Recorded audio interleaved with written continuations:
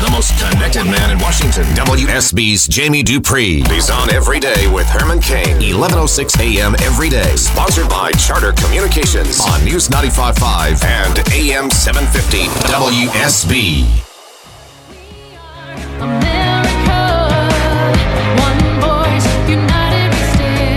Why do you have any belief that you stand a chance to win this nomination, let alone the presidency? Most of the people that are in elective office in Washington, D.C. have held public office before. How's that working for you? Herman Cain, Solutions for a Better America.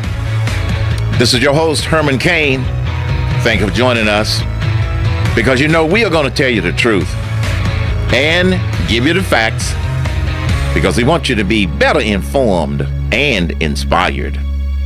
To help make this a better America. Breaking news every day with Herman Cain and the most connected man in Washington, Jamie Dupree. Hello, Jamie. Hey, Herman, how you doing today, buddy? Did you win anything on that 13, or did you get my email about put it on 19 also?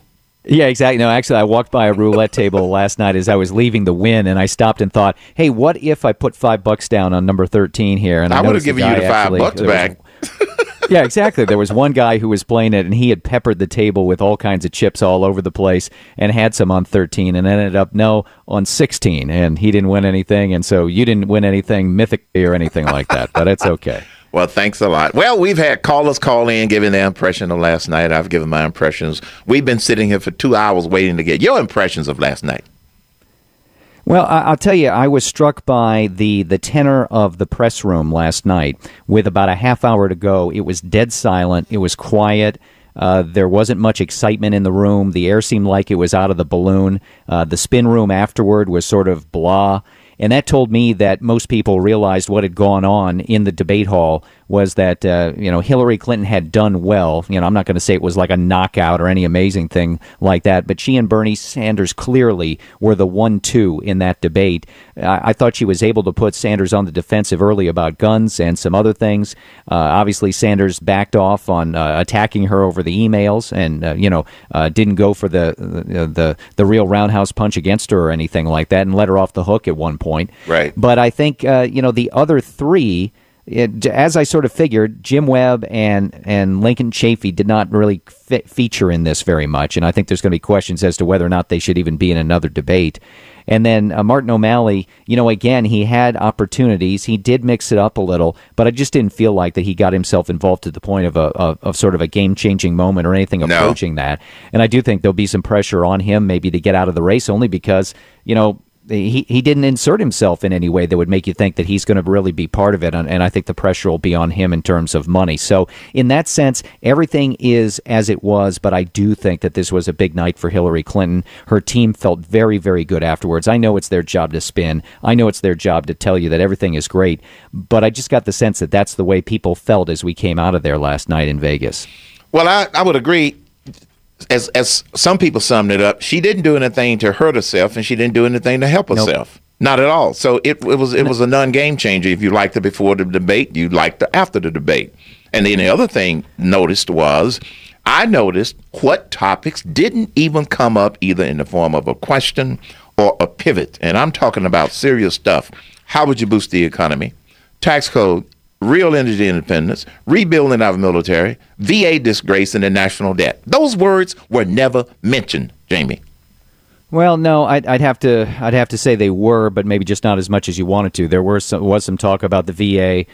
There were several mentions of, this is the difference in the two parties. Martin O'Malley repeatedly talked about green energy and energy independence and clean energy. So they were talking about the same issue just in a different way. It was not using the same kind of words and the same kind of solutions that the Republicans would use. And so, yeah, there wasn't some of those things. But some of those things you just rattled off did get mentioned last night. I think more than anything else, what Hillary Clinton did was make sure that there was no momentum for Bernie Sanders coming out of this first debate. And, there are more debates to come. There's a second one in a month on November the 14th in Des Moines, Iowa. There's another one right before Christmas. So there'll be time for more, more issues and more questions and more chances for, trouble on both sides. But I just think this was an important start for Hillary Clinton in the sense that she didn't let Bernie Sanders all of a sudden get a huge amount of momentum and start, in a sense, going downhill against her. She snuffed that out pretty quick last night. And I do think that, I'm not ready to say that the race is over or anything like that, but I think last night was a big step forward for Hillary Clinton. Now, could that change? Of course it could change. But I think, those who can't stand Hillary Clinton probably need to start really thinking that she's got a pretty good shot to win this Democratic nomination. Especially when she gets help from Bernie Sanders, who says we're tired of hearing about those emails. And, he's right. I think the American people are getting sick of it, and their strategy is drag it out as long as they can. American people will get sick of it, and the people who really want to vote for her or vote Democrat, they're going to forget about it anyway. So I think he was right. And I think that the last week has sort of rolled into the way that Hillary Clinton is going to deal with this a week from tomorrow before the Congress and that hearing that she's got to go to. We talked about, remember last week, the welcome mat that was handed out by Kevin McCarthy, the majority leader, in giving Hillary Clinton something to sort of use as an attack against the Republicans and against the Benghazi Committee. And then there was just sort of more of that. I think there are a number of Democrats who feel like this is a political investigation and disagree with the Republicans on where it should go.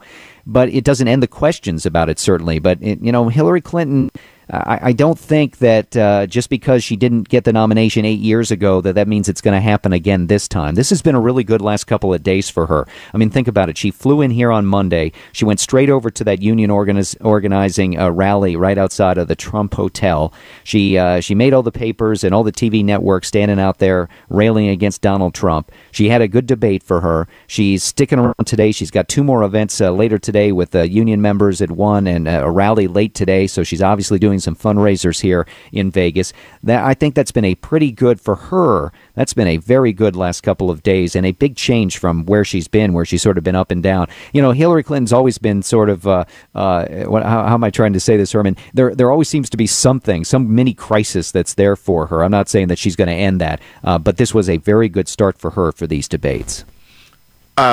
Did you see any information about what the viewership size of the audience last night on this debate? I haven't seen anything on the TV numbers. I know that more people tuned in on the internet, via the live stream for the Democratic debate evidently last night than the first 2 Republican debates. Now, maybe that's just a different kind of viewer, that there were more Democrats who were more apt to look at it on the internet than Republicans. I don't know. I would be just shocked if the viewership levels were anything close to the Republicans and the 2 Donald Trump debates.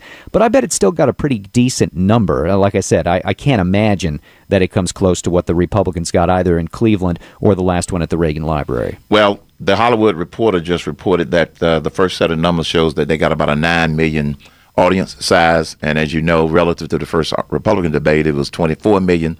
So it says that it was about 9 million people who started watching it. I haven't had a chance to read it any further. This just came out about 20 minutes ago. Why are you preparing? And again, decent size, but not record or anything like that. I think that makes sense. Look, the Trump phenomena is a lot different and drew a lot more people in to watch who might not watch otherwise. So yeah, that sounds about right to me. Okay. Well, the next debates, as Shane B pointed out, they're going to be on the weekend. Is that correct?